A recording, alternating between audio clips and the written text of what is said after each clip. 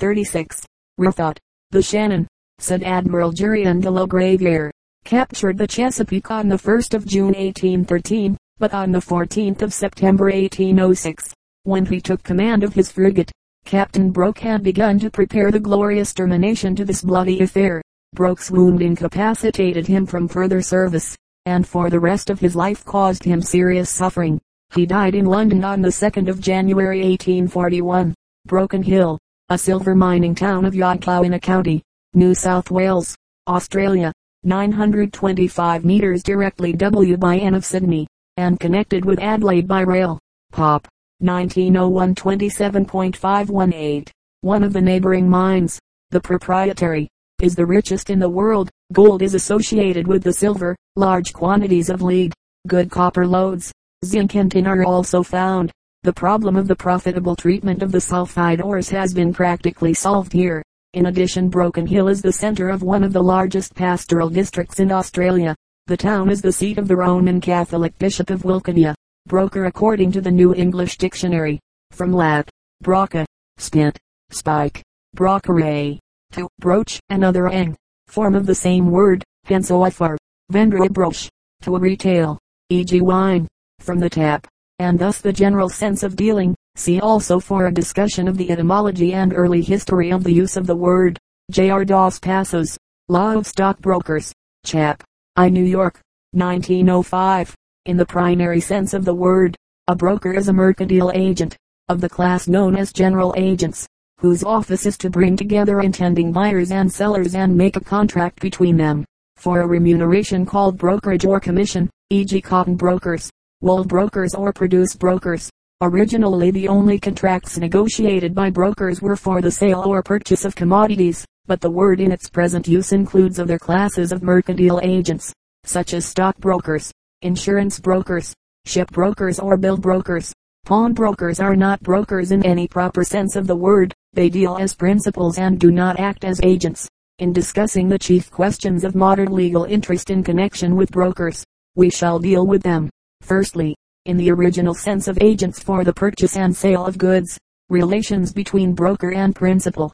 A broker has not, like a factor, possession of his principal's goods, and, unless expressly authorized, cannot buy or sell in his own name. His business is to bring into privity of contract his principal and the third party. When the contract is made, ordinarily he drops out altogether. Brokers very frequently act as factors also, but, when they do so, their rights and duties as factors must be distinguished from their rights and duties as brokers. It is a broker's duty to carry out his principal's instructions with diligence, skill and perfect good faith. He must see that the terms of the bargain accord with his principal's orders from a commercial point of view, e.g. as to quality, quantity and price. He must ensure that the contract of sale effected by him be legally enforceable by his principal against the third party, and he must not accept any commission from the third party, or put himself in any position in which his own interest may become opposed to his principal's. As soon as he has made the contract which he was employed to make, in most respects his duty to, and his authority from, his principal will cease, and consequently the law of brokers relates principally to the formation of contracts by them. The most important formality in English law, in making contracts for the sale of goods, with which a broker must comply, in order to make the contract legally enforceable by his principal against the third party, is contained in Section 4 of the Sale of Goods Act 1893, which in substance re-enacting Section 17 of the Statute of Frauds provides as follows. A contract for the sale of any goods of the value of £10 or upwards shall not be enforceable by action unless the buyer shall accept part of the goods as sold, and actually receive the same, or give something in earnest to bind the contract, or in part payment, or unless some note or memorandum in writing of the contract be made and signed by the party to be charged or his agent in that behalf. From the reign of James I till 1884 brokers in London were admitted and licensed by the corporation, and regulated by statute, and it was common to employ one broker only, who acted as intermediary between, and was the agent of both buyer and seller. When the Statute of Frauds was passed in the reign of Charles II, it became the practice for the broker, acting for both parties, to insert in a formal book, kept for the purpose, a memorandum of each contract effected by him, and to sign such memorandum on behalf of both parties. in order that there might be a written memorandum of the contract of sale, signed by the agent of the parties as required by the statute. He would then send to the buyer a copy of this memorandum, called the bought note, and to the seller a sold note, which would run as follows: I had this day bought for you from a Beor, my principal. Signed, M. Broker. I had this day sold for you to a Beor, my principal. Signed, M. Broker. There was in the earlier part of the 19th century considerable discussion in the courts as to whether the entry in a broker's book, or the bought and sold notes singly or together, constituted the statutory memorandum, and judicial opinion was not unanimous on the point. But at the present day brokers are no longer regulated by statute, either in London or elsewhere, and keep no formal book, and as an entry made in a private book kept by the broker for another purpose, even if signed, would probably not be regarded as a memorandum signed by the agent of the parties in that behalf. The old discussion is now of little practical interest. Under modern conditions of business, the written memorandum of the contract of sale effected by the broker is usually to be found in a contract note, but the question whether, in the particular circumstances of each case, the contract note affords a sufficient memorandum in writing, depends upon a variety of considerations, e.g. whether the transaction is effected through one or through two brokers, whether the contract notes are rendered by one broker only, or by both, and, if the latter, whether exchanged between the brokers, or rendered by each broker to his own client, for under present practice any one of these methods may obtain, according to the trade in which the transaction is effected, and the nature of the particular transaction, where one and the same broker is employed by both seller and buyer. Bought and sold notes rendered in the old form provide the necessary memorandum of the contract, where two brokers are employed, one by the seller and one by the buyer. Sometimes one drops out as soon as the terms are negotiated, and the other makes out, signs and sends to the parties the bought and sold notes. The latter then becomes the agent of both parties for the purpose of signing the statutory memorandum, and the position is the same as if one broker only had been employed. On the other hand, if one broker does not drop out of the transaction, each broker remains to the end the agent of his own principal only, and neither becomes the agent of the other party for the purpose of signing the memorandum. In such a case it is the usual practice for the buyer's broker to send to the seller's broker a note of the contract. I, acting on account of A, B, or of my principal, had this day bought from you, acting on account of C, D, or of your principal, and to receive a corresponding note from the seller's broker. Thus each of the parties receives through his own agent a memorandum signed by the other party's agent. These contract notes are usually known as, and serve the purpose of, bought and sold notes. In all the above three cases the broker's duty of compliance with all formalities necessary to make the contract of sale legally enforceable is performed. V.04P.0630 and both parties obtain a written memorandum of the contract upon which they can sue. The broker, on performing his duty in accordance with the terms upon which he is employed, is entitled to be paid his brokerage. This usually takes the form of a percentage, varying according to the nature and conditions of the business, upon the total price of the goods bought or sold through him. When he guarantees the solvency of the other party, he is said to be employed upon del creditor terms, and is entitled to a higher rate of remuneration. In some trades it is the custom for the selling broker to receive payment from the buyer or his broker, and in such case it is his duty to account to his principal for the purchase money. A broker who properly expends money or incurs liability on his principal's behalf in the course of his employment, is entitled to be reimbursed the money, and indemnified against the liability. Not having, like a factor, possession of the goods, a broker has no lien by which to enforce his rights against his principal. If he fails to perform his duty, he loses his right to a remuneration, reimbursement and indemnity, and further becomes liable to an action for damages for breach of his contract of employment, at the suit of his principal. Relations between broker and third party. A broker who signs a contract note as broker on behalf of a principal, whether named or not, is not personally liable on the contract to the third party, but if he makes the contract in such a way as to make himself the party to it, the third party may sue either the broker or his principal, subject to the limitation that the third party, by his election to treat one as the party to the contract, may preclude himself from suing the other. In this respect the ordinary rules of the law of agency apply to a broker. Generally, a broker has not authority to receive payment, but in trades in which it is customary for him to do so, if the buyer pays the seller's broker, and is then sued by the seller for the price by reason of the broker having become insolvent or absconded, he may set up the payment to the broker as a defense to the action by the broker's principal. Brokers may render themselves liable for damages in tort for the conversion of the goods at the suit of the true owner if they negotiate a sale of the goods for a selling principal who has no title to the goods.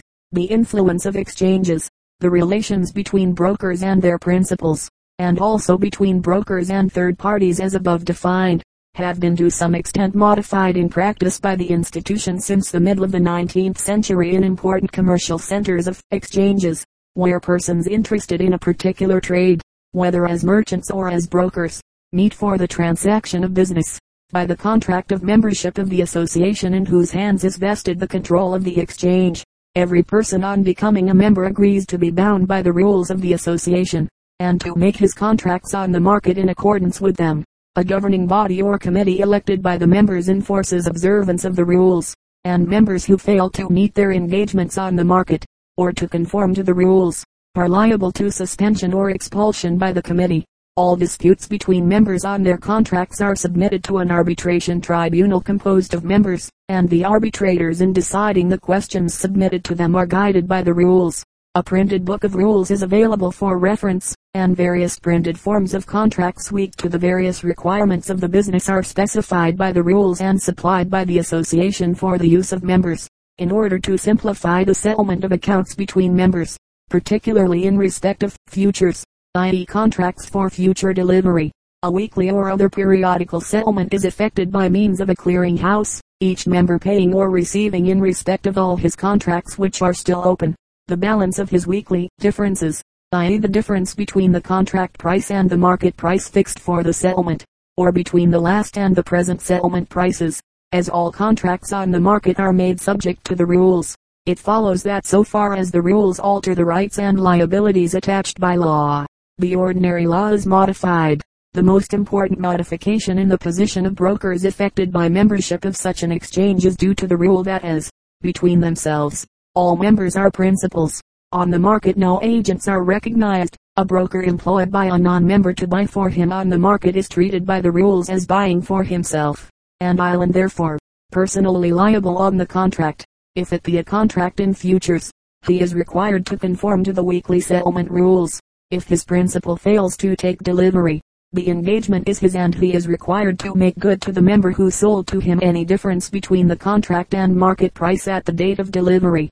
But whilst this practice alters directly the relations of the broker to the third party, it also affects or tends to affect indirectly the relations of the broker to his own principal. The terms of the contract of employment being a matter of negotiation and agreement between them, it is open to a broker, if he chooses, to stipulate for particular terms, and it is the usual practice of exchanges to supply printed contract forms for the use of members in their dealings with non-members who employ them as brokers, containing a stipulation that the contract is made subject to the rules of the exchange, and frequently also a clause that the contract is made with the broker as principal. In addition to these express terms, there is in the contract of employment the term, implied by law in all trade contracts, that the parties consent to be bound by such trade usages as are consistent with the express terms of the contract, and reasonable.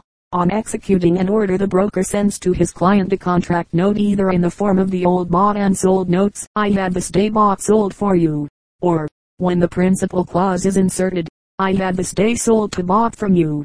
These are not bought and sold notes proper, for the broker is not the agent of the third party for the purpose of signing them as statutory memoranda of the sale, but they purport to record the terms of the contract of employment, and the principal may treat himself as bound by their provisions. Sometimes they are accompanied by a detachable form, known as the client's return contract note, to be filled in, signed and returned by the client, but even the client's return contract note is retained by the client's own broker, and is only a memorandum of the terms of employment. The following is a form of contract note rendered by a broker to his client for American cotton, bought on the Liverpool Cotton Exchange for future delivery. The client's contract note is attached to it, and is in precisely corresponding form. American Cotton Delivery Contract Note. Liverpool, M. Dear Sirs, we have this day, to from you, pounds American cotton, net weight, to be contained in American bales, more or less, to be delivered in Liverpool, during, on the basis of, per pounds for, on the terms of the rules, bylaws, and clearing house regulations of the Liverpool Cotton Association, Limited, whether endorsed hereon or not. The contract, of which this is a note, is made between ourselves and yourselves, and not by or with any person, whether disclosed or not, on whose instructions or for whose benefit the same may have been entered into. Yours faithfully. The contract, of which the above is a note, was made on the date specified, within the business hours fixed by the Liverpool Cotton Association, Limited. Per sent to us. Please confirm by signing and returning the contract attached. The above form of contract note illustrates the tendency of exchanges to alter the relations between the broker and his principal. The object of inserting in the printed form the provision that the contract is made subject to the rules of the V.04P.0631 Liverpool Cotton Association is to make those rules binding upon the principal, and if he employs his broker upon the basis of the printed form, he does bind himself to any modification of the relations between himself and his broker which those rules may effect. The object of the principal clause in the above and similar printed forms is apparently to entitle the broker to sell to or buy from his principal on his own account and not as agent at all, thus disregarding the duty incumbent upon him as broker of making for his principal a contract with a third party. It is not possible, except very generally, to state how far exchanges have succeeded in imposing their own rules and usages on non-members. But it is probably correct to say that in most cases if the question came before the courts, the outside client would be held to have accepted the rules of the exchange so far as they did not alter the fundamental duties to him of his broker. On the other hand, provisions purporting to entitle the broker in disregard of his duties as broker himself to act as principal, would be rejected by the courts as radically inconsistent with the primary object of the contract of brokerage and, therefore, meaningless. But it is undoubtedly too often the practice of brokers who are members of exchanges to consider themselves entitled to act as principals and sell on their own account to their own clients, particularly in futures. The causes of this opinion, erroneously, though quite honestly held, are probably to be looked for partly in the habit of acting as principal on the market in accordance with the rules, partly in the forms of contract notes containing principal clauses which they send to their clients, and perhaps, also, in the occasional difficulty of effecting actual contracts on the market at the time when they are instructed so to do. A stockbroker is a broker who contracts for the sale of stocks and shares. Stockbrokers differ from brokers proper chiefly in that stocks and shares are not goods, and the requirement of a memorandum in writing, enacted by the Sale of Goods Act 1893, does not apply.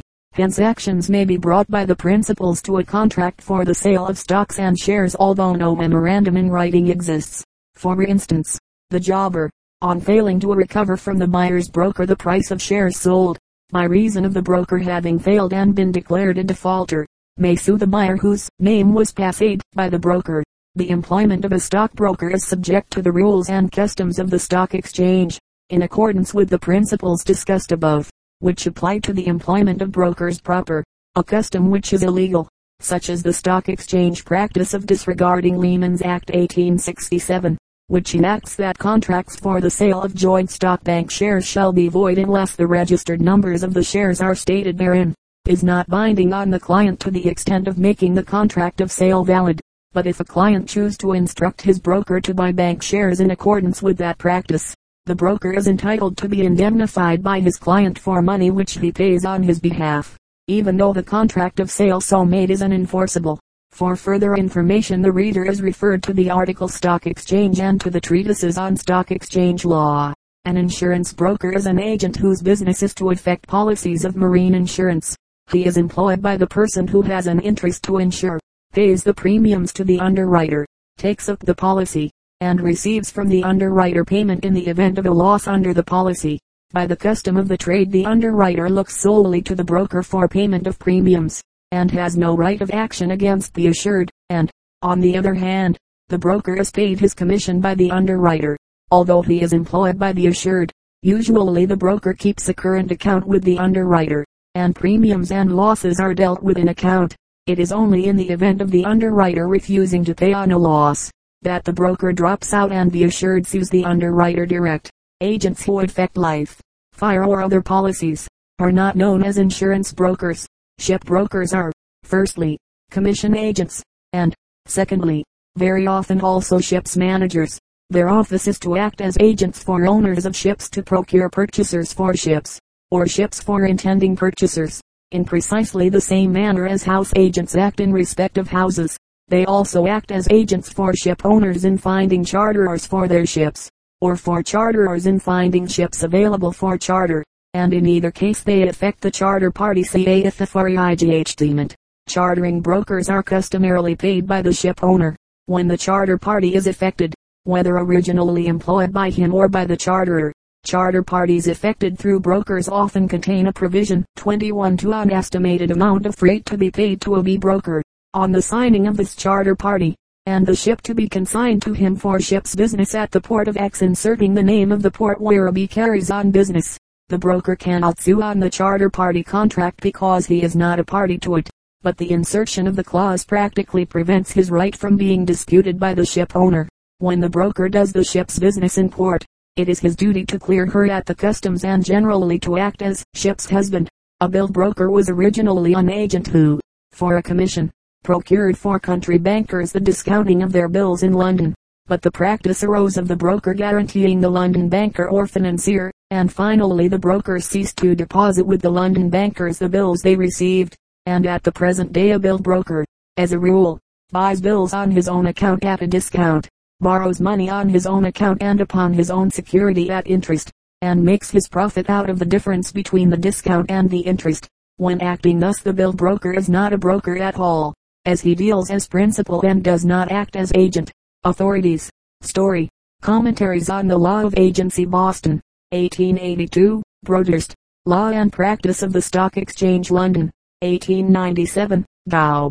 Handbook of Marine Insurance, London, 1900. Arnold. On Marine Insurance. Edited by Messrs. Hart and Sweeney, 1901. J.R. Dos Passos. Law of Stockbrokers and Stock Exchanges, New York, 1905. LFSBROMBRG. A town of Germany, in the Prussian province of Posen. 32 meters by rail WNW from the fortress of Thorn. 7 meters W from the bank of the Vistula, and at the center of an important network of railways, connecting it with the strategical points on the Prusso-Russian frontier. Pop. 1952.082, 1905 54.229. Its public buildings comprise 2 Roman Catholic and 3 Protestant churches, a Jewish synagogue, a seminary, high-grade schools and a theater. The town also possesses a bronze statue of the Emperor William I, a monument of the War of 1870-71, and a statue of Benkenhoff, the constructor of the Bromberg Canal. This engineering work, constructed in 1773-1774, by command of Frederick II, connects the Brave with the Netze, and thus establishes communication between the Vistula, the Oder and the Elbe. The principal industrial works are iron foundries and machine shops, paper factories and flour mills. The town has, moreover, an active trade in agricultural and other products. In view of its strategical position, a large garrison is concentrated in and about the town. Bromberg is mentioned as early as 1252. It fell soon afterwards into the hands of the Poles, from whom it was taken in 1327 by the Teutonic Order, which held it till 1343, when the Poles recaptured it. Destroyed in the course of these struggles, it was restored by Casimir of Poland in 1346, and down to the close of the 16th century it continued to be a flourishing commercial city. It afterwards suffered so much from war and pestilence that about 1772, when the Prussians took possession, it contained only from 500 to 600 inhabitants. By the Treaty of Tilsit it was transferred to the Duchy of Warsaw. In 1813 it was occupied by the Russians, and in 1815 was restored to Prussia. Bartholomew Alexander 1620-1666, English poet, was by profession an attorney, and was the author of many drinking songs and of satirical verses in favor of the royalists and against the rump. He published in 1661 songs and other poems, containing songs on various subjects, followed by a series of political songs, ballads, epistles, elegies and epitaphs, epigrams and translations. Isaac Walton wrote an introductory eclogue for this volume in praise of the writer, and his gaiety and wit won for him the title of the English Anacreon in Edward Phillips's Theatrum Poetarum. Brougham published in 1666 a translation of Horace by himself and others, and was the author of a comedy entitled The Cunning Lovers 1654. He also edited 2 volumes of Richard Brougham's plays. Brom. Richard D. 1652. English dramatist. Was originally a servant of Ben Jonson, and owed much to his master. The development of his plots, the strongly marked characters and the amount of curious information to be found in his work, all show Jonson's influence. The relation of master and servant developed into friendship, and our knowledge of Brougham's personal character is chiefly drawn from Ben Jonson's lines to him, prefixed to the Northern Lass 1632. The play which made Brougham's reputation. Brougham's genius lay entirely in comedy. He has left 15 pieces. 5 new plays. Education by Alex. Brougham, 1652. Contained Mad Couple Well Matched acted 1639.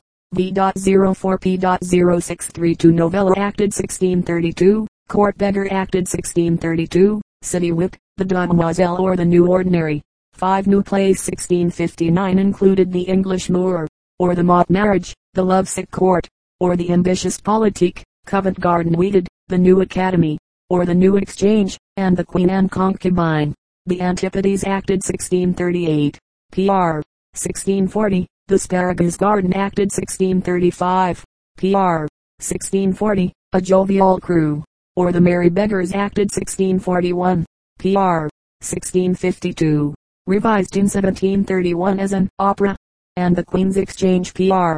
1657. Were published separately. He collaborated with Thomas Heywood in The Late Lancashire Witches P.R. 1634. C.A.W. Award. History of English Dramatic Literature. Volume I.